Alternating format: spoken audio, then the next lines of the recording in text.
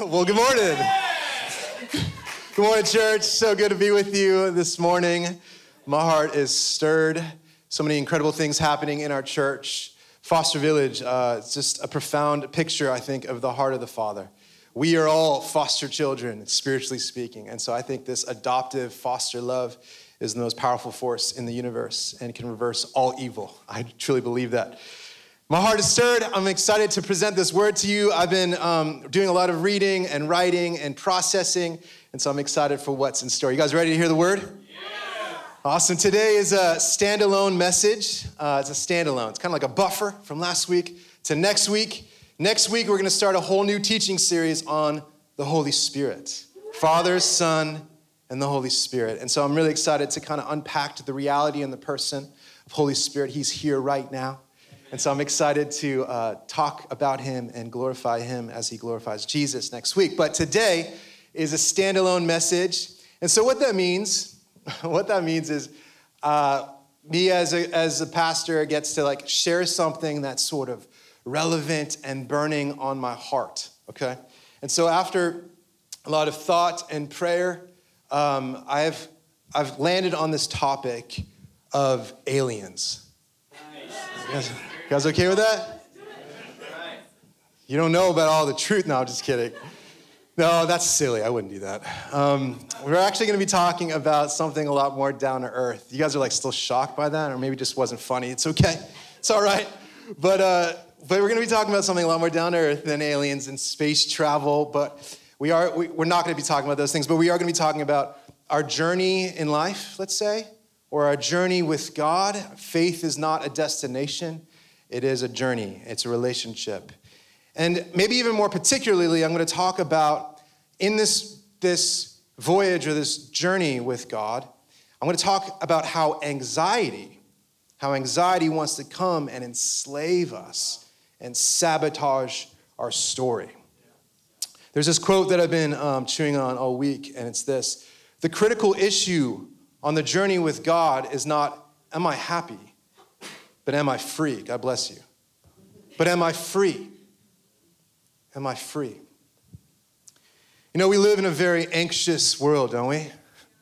It's just all around us. I feel like anxiety is this tyrant that rules our planet, and it conspires to capture and to enslave our hearts and our minds constantly. It's almost like anxiety has become kind of normalized in our society. I was just thinking, it's just normal to live with this low-grade anxiety all the time, right? Am I the only one? It's actually how our economy works. And I'll touch on that more in the future. But I just believe that anxiety is not supposed to be normal. It's not God's plan for the world. And it's not God's plan for you. The Bible says, throughout the scriptures, the Bible says that Jesus, the Messiah, has come to set the captives free. Yeah.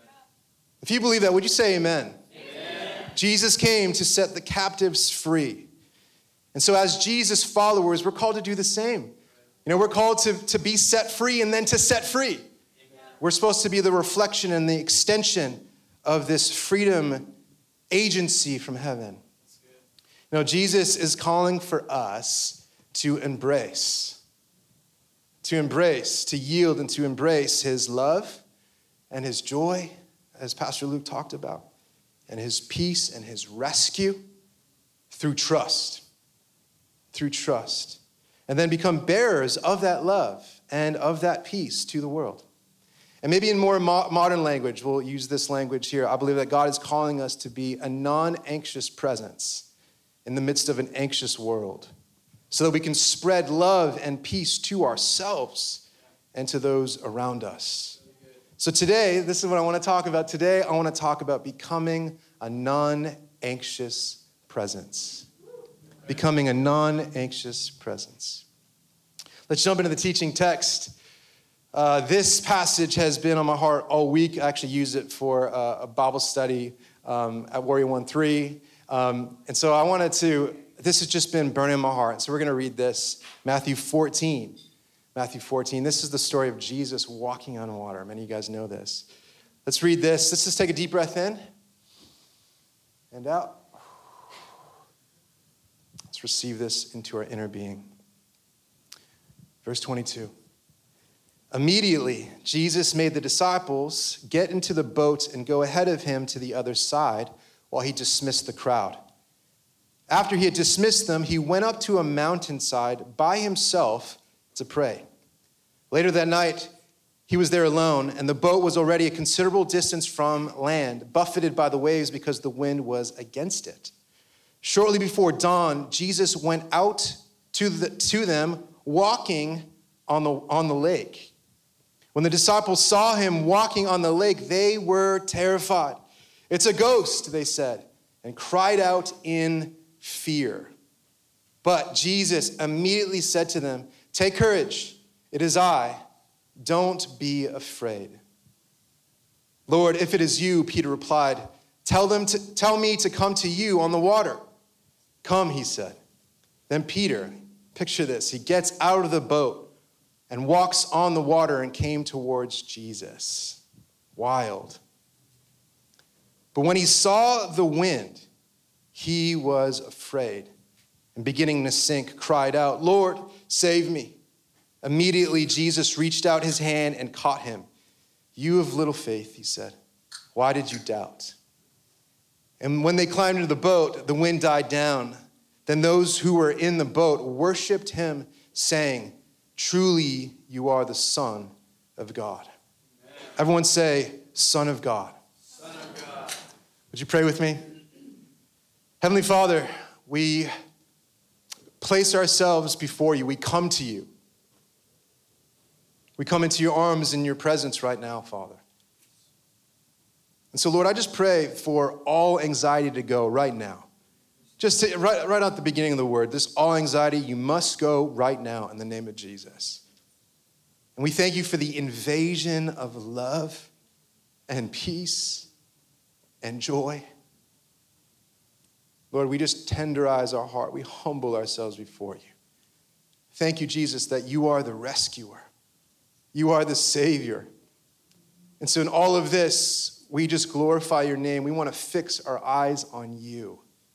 Many of us are coming in feeling distracted, having the memories of just trying to even get here. All the things going on in our life. But I pray that there is just this beautiful kind of like simpling, this filtering. Things can be simplified. I could just see your face right now, God. And so would you speak to us? We pray that we leave changed. In Jesus' name, amen. Amen. I want to continue with a question, and you can just answer in your own head, okay? What do you think is the most repeated verse in the Bible? Let's think in your head. What's the most repeated verse in the actual scriptures itself? I'll give you a clue. It's a command, and it's repeated 365 times throughout the scriptures. Throughout all of the scriptures, from Genesis all the way to Revelation. You guys might be thinking of it, and it's this: do not be afraid. Do not be afraid, or some kind of version of that, fear not. And right in the middle of this passage that we just read, Jesus says it again. He says, "Take courage. It is I. Don't be afraid." Don't be afraid. But if we're honest, I think it's easier said than done, right? Easier said than done, especially if we're in scary situations that we feel like are beyond our control. Especially when we live in this society, all these things happening, right? It's easier said than done. When I was preparing for this message, I asked Rachel, my wife, if she could think of any stories of us getting scared. And she immediately said, "Well, I don't really know, but I do have a lot of stories of me getting scared and you getting annoyed with me." So say that, Pastor. And I was like, oh man, that's probably true though. But it makes me sound like a really terrible person. But in my defense, most of the time it's like us going to sleep and everything's great. And we're just about to that zone where you're like switching over from consciousness to subconscious. And then she's just like, "What? I heard a sound. What is that? What is that?" I'm like, "No, what?" And like my adrenaline's pumping and I'm like, "Who do I gotta fight?" And like, what's going on here? And I'm just like my heart, blood pressure. And then we're like listening. Just like, what is it? And it's just like the dishwasher, right? Like, babe, seriously, now I'm not gonna be able to go to sleep at all. And so I think the reason why I get annoyed is because I'm actually scared. And then I'm annoyed that I'm scared, and then I kind of direct it towards Rachel. Sorry about that. No, not always. But it's funny. I mean, this happens. I remember this one time, Rachel and I went camping, tent camping, in the Badlands of South Dakota. And it was the scariest night of my life. This was before we had kids, and we were like really into road tripping, and this was like the second time we were just like tent camping around. And it was the Badlands, and I don't know what happened, what the deal was, but we got super spooked and thought like a bear was gonna come and get us. Like I was certain that there was a bear right outside of our tent. And so I like kept looking, like I was so scared, and I like kept looking out, like thinking that there was gonna be a bear, and then I was just see like shadows and darkness, and thinking like something was looking at me, like that feeling like something's looking at you and wants to eat you. And I remember just getting super scared, and then Rachel was getting scared that I was scared, and I was scared, she was scared. It was like this vicious cycle of being scared. It was a nightmare. Zero sleep that night. What needed to happen was one of us needed to become a non-anxious presence so that we could stop the super spreading of terror and anxiety in our tent that night. You know, fear is contagious sometimes, right? It really is contagious. And it's so easy for anxiety and fear to become this like self-perpetuating reality. You know, and not only for like a couple who are tent camping in the Badlands, but like just in normal day-to-day life. It's just like, whoa, I'm anxious. Are you anxious? Like I'm feeling some anxiety here. Like you could feel it. It's like this virus. And it happens and it can be the static state of anxiety in like marriages and in families and whole communities and society at large.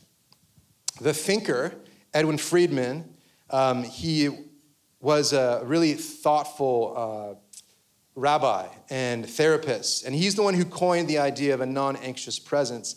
And he proposed, as I've been mentioning, proposed that anxiety acts like a virus. And therefore it spreads and it circulates. So even though anxiety has become kind of more and more normalized, even though we are making a lot of progress in our society, right? Maybe there's some bumps in the roads, the economy, there is war, like things are happening, but from like 100 years ago, 200 years ago, 1,500 years ago, like we were making a lot of progress. But what he was proposing was that there's like almost like this epidemic of regression when it comes to our emotions and our relationships. We're progressing in so many ways, but emotional health is declining. Relational health is declining. And as a result of this emotional unsettledness and immaturity and sickness, it sabotages an opportunity to experience restoration. It sabotages renewal, not only in society, but also in the church, I believe. And it happens also in our families and in our communities. Why isn't revival and renewal happening? I think it's related to these things. And in Friedman's work, he proposed that many of us get caught up in this perpetual cycle of anxiety, this downward spiral, okay? And so I want to go through these stages and talk about this spiral. You guys with me? I'm really excited about all of this stuff. I feel like it's profound. And the more we move on, like from 2020 to 2021, here we are in 2022, and moving on, I feel like it's crystallizing. It's like you're like almost a prophetic like psychologist, and things are coming about as you predicted. And so let's go through it. You guys ready for this? Yes, first one is reactivity. Reactivity. So the vicious cycle is kicked off with this impulse to react. Reactivity. This is where people react to external things that are happening in our day-to-day life, events in our life, with internal anxiety and fear and anger and outrage and frustration and sadness, the whole spectrum. You know, the 24-hour news cycle and social media and media in general thrive off this reactivity. It's the attention economy. It's how billions of dollars are made, because reaction and anxiety demands our attention. And so our attention is sort of held hostage for money, if you think about it. Because attention drives what? advertising, and it drives subscriptions, and it builds, and the revenue is worth billions and billions of dollars. It's almost like when I open my phone nowadays, and I'm sure you too, when we open up our phone or our computer, we get online, we go watch the news, maybe for you it's watching the news on TV. It's like our brain is literally walking onto a battleground, right? It's just like vigilance, like hyper-awareness. Like, this is not good for our nervous system. It's like having jumper cables connected to our nervous system at all times. It's just not good. No wonder we're emotionally unhealthy. We live in an age of anxiety. And anxiety, it amplifies fear. And fear suffocates trust. And it suffocates love. And so as a result, our emotions and our relationships have never been more unstable. And that feeds into number 2. This is a mob mentality or an isolation mentality. You guys tracking with this so far? So this mob mentality, or it's an isolation mentality. And so people react to these external events of their life with internal anxiety and fear, outrage, and then it spirals into this herd or mob mentality. And we saw that happen in 2020, right? Before our eyes, like literal mobs taking place. It's like anxiety was taking over the planet, and humanity was kind of doing this thing. And it was like happening in tribalism, it was happening politically, it was happening literally on the streets of our cities. And then this also happens in our communities as well. And then the other thing that also happens, which we also saw in 2020, in light of all the pandemic and everything, was like this radical isolation. Like radical isolation, both physical isolation, but even more commonly, I think, emotional isolation. And it kind of galvanized our propensity to be like withdrawn and emotionally reserved and emotionally immature. And so that mentality, when it hits, we have this propensity to just cut ourselves off from relationships and isolate. Number 3, this feeds into number 3, which is called blame displacement. Blame displacement or blame shifting, right? This quote from author Mark Sayers. If you don't know who Mark Sayers is, check him out. I think he's such a forward thinker in the Christian world. And he's out of Australia. And he writes this: instead of examining and searching out the underlying causes creating toxicity, we focus on the symptoms, rather than taking a proactive approach that examines our ability to affect change in areas in which we have a responsibility. We retreat into a perpetual victim status, blaming others and external forces. As blame is thrown around, a cultural paralysis sets in, creating a gridlock which prevents renewal. This leads to number 4. Number 4 is a quick fix mentality. Quick fix mentality. This is like we're looking for that hack. We're looking for that quick solution. Let's just get over these problems. Let's move on. But it's also like instant gratification. And our whole world is just Amazon Prime, all these things, fast food, microwave, all these things are just kind of coalescing to build this expectation of instant gratification, which also leads into a hedonism, which is like this pursuit of pleasure. Let's just numb this. Let me just do this. It's like, I know that there's a problem here that I need to fix, and it's probably going to take a long time, but I can't fix it right now, but I want to quickly fix it, so maybe I'll just have that 4th glass of bourbon, right? And like, that will help a little bit, right? It's just like, it's so normalized to do that. It's so we go into this hedonism kind of thing. And another way that this kind of quick fix mentality manifests is by just quitting. Just quitting. When things get hard, we just quit. And as a result, all of this creates in us this low threshold for pain. We can't handle pain. And a low level of resilience, which we're talking about upstairs. It's just, we're conditioned to like have this low level of resilience. And what the writers of the New Testament also call maybe forbearance or perseverance or endurance or just good old-fashioned patience and hard work. And it makes we want, with this mentality, we want this silver bullet, this quick and easy solutions to long-term, complex, hard problems that involve the soul and relationships. There's no formula for that. And so we end up having this quick fix mentality that only perpetuates anxiety. And this leads us, finally, all of this conspires to create a lack of well-differentiated leadership. This is technical language from the world of psychology. But what this means, like when someone is well-differentiated, they have like clear, healthy boundaries.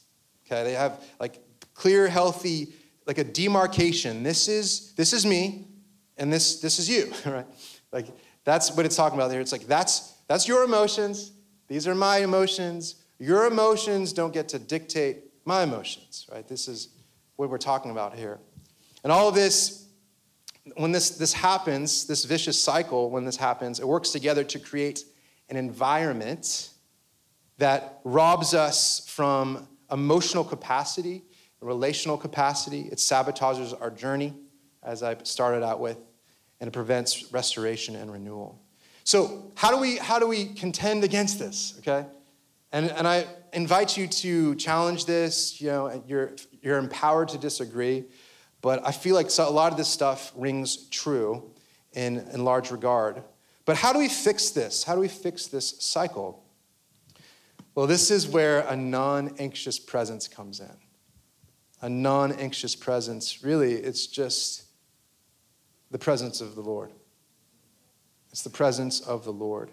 The presence of God, the presence of Jesus needs to go right into the middle of this vicious cycle. This is how it breaks. There's this passage, or not passage, there's this quote that I often read to you guys. It's from John Tyson. It's not scripture, but I hold it in high regard, and I feel like it just carries an anointing. And he says this: the inner work of the Spirit, giving secret rest, peace, and joy, regardless of outer circumstances, is one of the deepest graces a Christian enjoys in a broken and anxious world. This is what it's speaking into. So what I believe that God is calling us to do is to stop and stop the cycle and to experience his non-anxious presence, the presence of Jesus, and to receive it. And then from his imparted love, he imparts it to us. He gives it to us freely. This is the picture of the gospel. We from his imparted love and from his imparted peace, we step into our world. And we even provide it for ourselves. And we step into our places of work, into our neighborhoods, into our marriages, into society, carrying this capacity to break this vicious cycle of fear and broken trust. And so I give you a lot of information, but I feel like there's no better person to tell you about the presence of God than God. And so I just want to take a moment here and allow our bodies to become receptors, our soul and our spirit and our minds to become receptors of God's presence. And so if you would you just close your eyes and maybe put out your hands like you're catching water, posture of receiving, you're going to receive something, put your palms up. And just pause in God's presence. And so, Jesus, we're just after you. And we thank you for your rescue. We thank you for your presence, for your joy, for your power. And so, Holy Spirit, would you just pour out your love right now? Pour out your presence right now.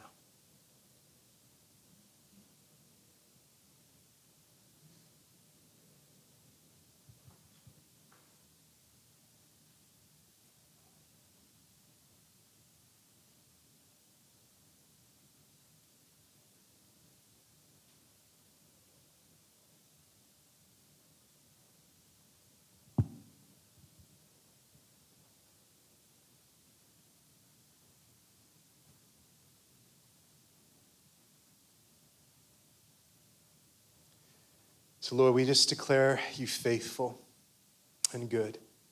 And we thank you for pouring out your love and your joy and your safety and your non-anxious presence in this place. I pray that we can grow. I want to grow and be becoming more receptive to your presence. And it's not based solely on emotion, but on faith. And so we give you our faith. We give you our surrender, not based on our own capacity or ability, but on yours. And so we love you and we thank you. Would you lead the rest of our time today? In Jesus' name, amen. Amen. I hope that blesses you. I think it's so important for us to be able to, like, we come to church and it's not just a data dump, right? It's like us connecting with God. It's like, let me just unplug from everything I've been doing. I need to plug into you. It's so healthy. So how do we become, let me, I think I lost my way here.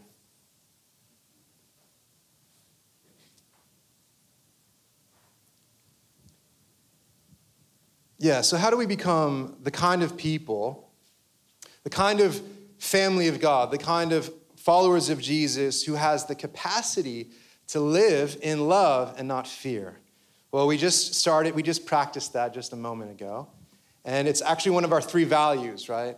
Presence, relationship, and mission. And so everything we do flows from the nearness of God, our dependence on his closeness and his presence.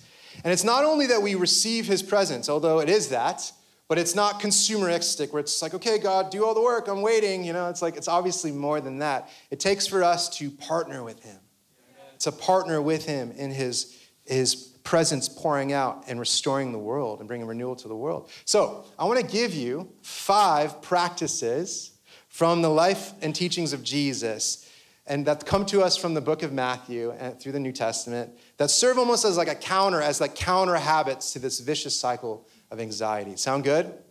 So this is it. You ready? Let's jump in. Number 1 is attention. Attention. Giving God more of our attention. Practicing intentional attention. In Matthew 14:29, it says, "Then Peter got out of the boat, walked on the water, and came towards Jesus. But when he saw the wind, he was afraid. Beginning to sink, cried out, 'Lord, save me.'" When Peter had his eyes on Jesus, he could literally do what? He can literally walk on water. And when Jesus was the center of his attention, when he was fixated on Jesus alone, on the face of Jesus, the waves and the wind and the storm and all the circumstances happening around him, it didn't even matter. It didn't even really matter. But when he took his eyes off of Jesus, off of the source of love and life, fear invaded and he began to sink. It wasn't the violence of the winds nor the raging of the waves which endangered his life, but the shifting of his attention off of Jesus. We have to be a people that reclaim our first love and attention upon the Lord. This is how we live. The world conspires to lie to us and say, no, just look at yourself. Just worry about yourself. No. We fix our eyes on the one who gives life, who breathes life, who is love. And so we focus on him and we trust him. We have this God-given, we see the scriptures.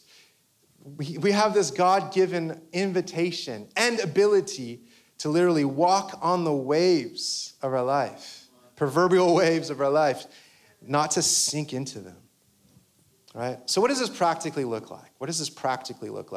Well, much of this comes back to, I believe, to prayer. It comes back to prayer and simply a simple question, how much time are we giving to prayer?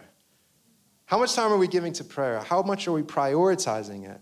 And I could talk about prayer for days and from many different angles because I believe that it sits at the center of the Christian journey and it sits at the center of the Christian lifestyle. It's something I'm trying to grow in. It's something that we all link arms and grow in. And for this practice of attention and prayer, I want to suggest for us to engage in what a lot of church traditions call contemplative prayer. Contemplative prayer. And it sounds kind of complex maybe, but really it's just where we give God our attention and we give God our affection and then we receive his attention and his affection. And then in this, there's this divine exchange, this synergy, where the creator of the world looks down and sees you and knows you and unconditionally loves you. And when this happens, we're literally transformed. Like I'm just brought to like this idea of like a child being held in its parent's arms, its mother's arms perhaps. And there's this exchange that actually like literally changes the chemical dynamic of the child, right? And it's like wholeness and health comes upon this child. And this happens during contemplative prayer, among other things as well. And the scriptures often refer to it as communion. It's communion. I'm just communing with you, Father. I'm connected with you. I'm connected with you. You know, I think sometimes prayer comes off like a little bit religious.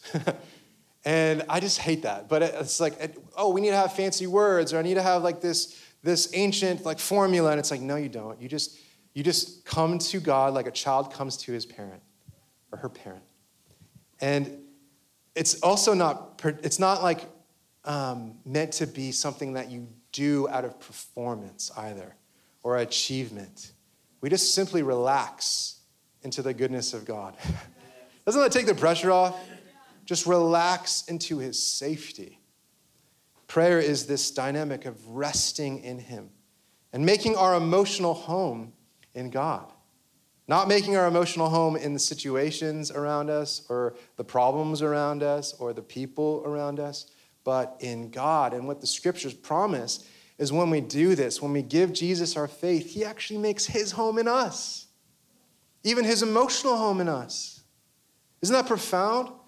And so all of the limitless peace and love that God carries is inside of you and me. This is the invitation of the Christ follower. And Jesus is the greatest example of this. This is what he came to do, was to be an example of this. And constantly, the writers of the Gospels mention that Jesus did what? He went off alone to pray. That's for all the introverts right there. Went alone to pray. Even in Matthew 14, we see this from the teaching text, Matthew 14:23.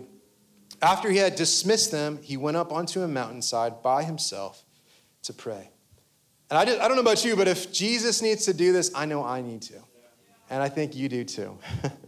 And I promise you, if you practice this communion, if you practice this attention on God, if you do this on a daily basis, out of this communion, deep, unstoppable peace will invade, like the coming of a storm, like the rising of a sun. This is what God has available to us. And it will give us the capacity to walk on water, at least emotionally. That's number one.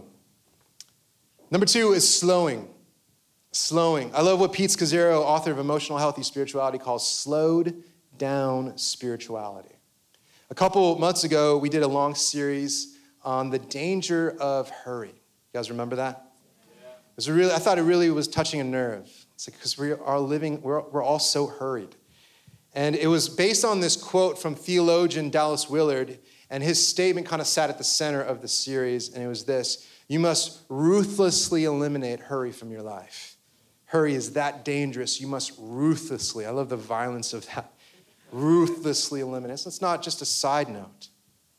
Now, I have to think about the stories of Jesus. Like if you think back to the gospel and all these reports of like the life of Jesus, a lot of them, maybe even most of them, I venture to say, are interruptions to Jesus's day-to-day life. C.S. Lewis once said, how you respond to an interruption is who you actually are. And as a dad, particularly, like that's just like just shot to the heart, right? But Jesus, what we see is that he had enough space, right? He had enough margin to welcome interruption, and not with anxiety or agitation, but with love. And I'm convinced that this love and hurry are incompatible. They're just incompatible.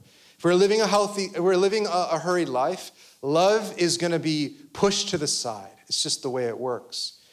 And so we need to slow down. We need to maybe even eliminate some stuff from our life and reprioritize our life around what matters most. And that's not just like adding in more church or adding in more Jesus, but like carving some other stuff out.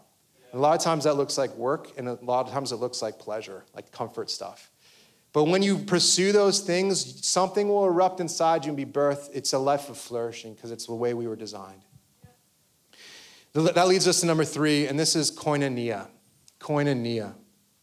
This is not an English word. This is a Greek word, but it's used throughout the New Testament very often to refer to these type of relationships that are intense and that are vulnerable and that are committed. It's these committed relational bonds that are shared between the people of God, between the followers of Jesus.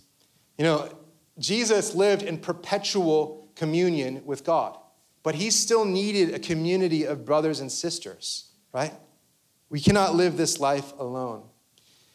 We live in this hyper-individualistic society, and with that comes this toxic shadow side of loneliness. And we know some of the damage that's spread through loneliness. There is a deep ache and longing in our heart for koinonia, for community. Whether we know it or not, we have this ache for those deep and honest and vulnerable and forgiving and fun and joyful and self-giving relationships. This is the stuff of church, right? This is what church is supposed to be like, and it's what our life is supposed to be like. It's what marks a life of flourishing.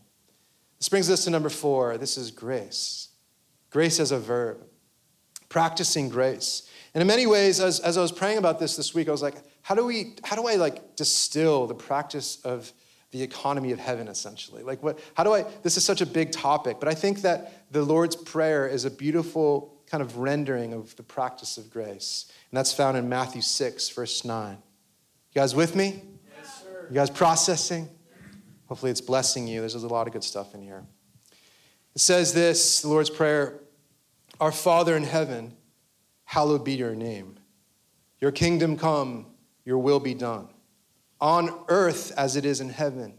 Give us today our daily bread, and forgive us our debts as we also have forgiven our debtors.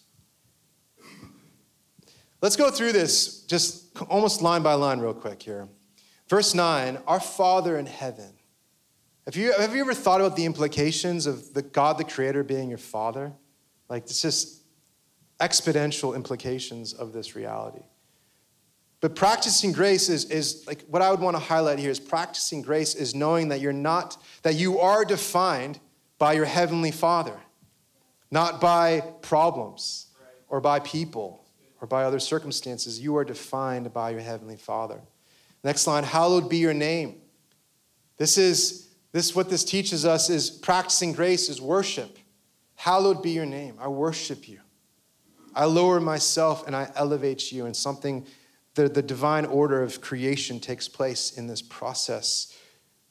Hallowed be your name. Your kingdom come, your will be done on earth as it is in heaven. Practicing grace, instead of blame displacement, we learn to partner with God to bring heaven into our situations. Verse 11, give us today our daily bread. And I feel like what we can learn from this is we assess what we need. And then we ask the Lord, who's generous, and then we trust him for it. Maybe you're coming in and you need healing. We ask the Lord, and then we trust him for it. Maybe you need restoration. Maybe you need provision. Maybe you need reconciliation, forgiveness.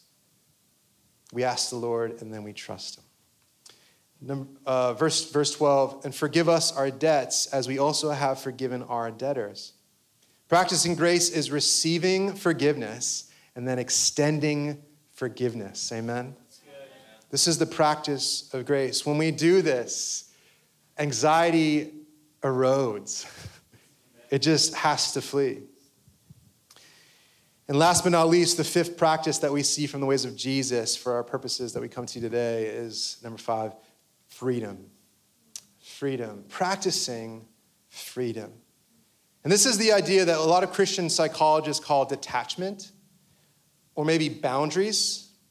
Dr. Henry Cloud says this, boundaries define us. They define what is me and what is not me. A boundary shows me where I end and someone else begins, leading me to a sense of ownership. Knowing what I am to own and take responsibility for gives me freedom. But this practice of freedom is even more than just healthy boundaries. It's the practice of freedom. This concept, it's hard to kind of unpack because it's coming from the Greek, but it goes all the way through church history and all the way back to Jesus himself. And it's a lot of time it's referred to as yielding. It's yielding. This is also an idea of surrender. Surrender. I want to call up the band. We're going to move to a close here as we land on this idea of freedom and surrender and yielding.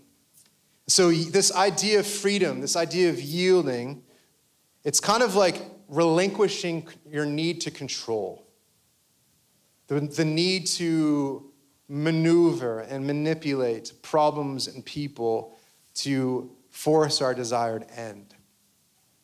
Yielding is this picture of surrender. And paradoxically, freedom is birthed out of surrender. It's birthed out of surrender, out of yielding. Freedom happens when we surrender our need to control and then the need to be Lord of our own life, Lord of the world, to build our own empire. A lot of times these things manifest in careerism or whatever, gaining money. But it's like I'm just gonna put that aside and I'm just surrendering to you.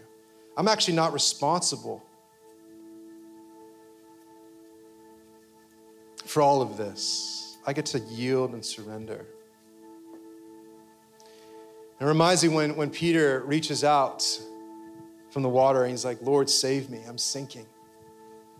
And then Jesus reaches out. It's like in this moment, he's in this like really kind of like intense situation where he knows he needs to surrender and reach out to Jesus. A lot of us don't even realize that we're sinking. Some of us do.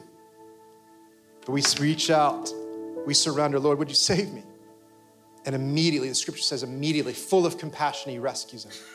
And if you're in that place, this is the heart of God for you as well. In that moment, displaying so much compassion and so much power in the same moment. And it brings the disciples to what Matthew chronicles in 14:33. Then those who were in the boat worshiped him, saying, truly you are the Son of God. There's these moments in my life where I just being real, I just feel like I'm sinking in my own heart. I'm just sinking in within myself. There's just stuff crowding around me. There's all this stuff going on. And I just want to withdraw, go into my own place. And in that also, I kind of like cover myself with a hard-heartedness. And I get hard towards the Lord, and I get hard towards people. But there's these moments like that I'm able to just shift my eyes just for even a moment, and I catch a glimpse of Jesus. And my heart begins to tenderize, and I reach out, and he grabs me out of my sinking, out of my hard-heartedness. And as he pulls me out, there's like this resolve that takes place inside of me. It's like, what was I doing? Why did I look away? No, I will always fix my eyes on you, Jesus. And then I end up turning away, and then I have to do it all over again. This is the Christian life. But I believe that God is inviting us to be a church set aside for those who worship him and give him our full attention. To say it, One Chapel Lake Travis, there is no rival. There's no other love that competes with Jesus. And when we give him our attention, friends, when we actually look him in the face, fear flees and love comes like the calming of a storm. Friends, we are called to be a people that fix our eyes on Jesus, to worship him, to behold him, to see him. When we behold him, we become like him. And then we grow this ability, this capacity to carry his non-anxious presence, to carry his peace-making presence everywhere we go. So with that, my heart is to just shift here into a moment of ministry and in fact, take communion, the Lord's Supper today. And so we have these elements at the corners of the stage and back there. And if you're new to this, feel free to, well, if you're a follower of Jesus, feel free to partake. And I just, as a pro tip, take the first layer off first, and then the second layer, take the wafer out. These practical things really matter. But I believe that God has a substance of peace for us this morning, for us to be able to honestly to feed on the nourishment of life that's provided through the blood of Jesus and the flesh of Jesus. And so I want to encourage us to just worship to this song. We're going to have a song here, and allow your heart to just be wooed by the Spirit. Allow yourself to see Jesus in this time. So how you're leading, just feel free to grab the elements and let's worship together and let's commune with Jesus. Amen. Let's do that now.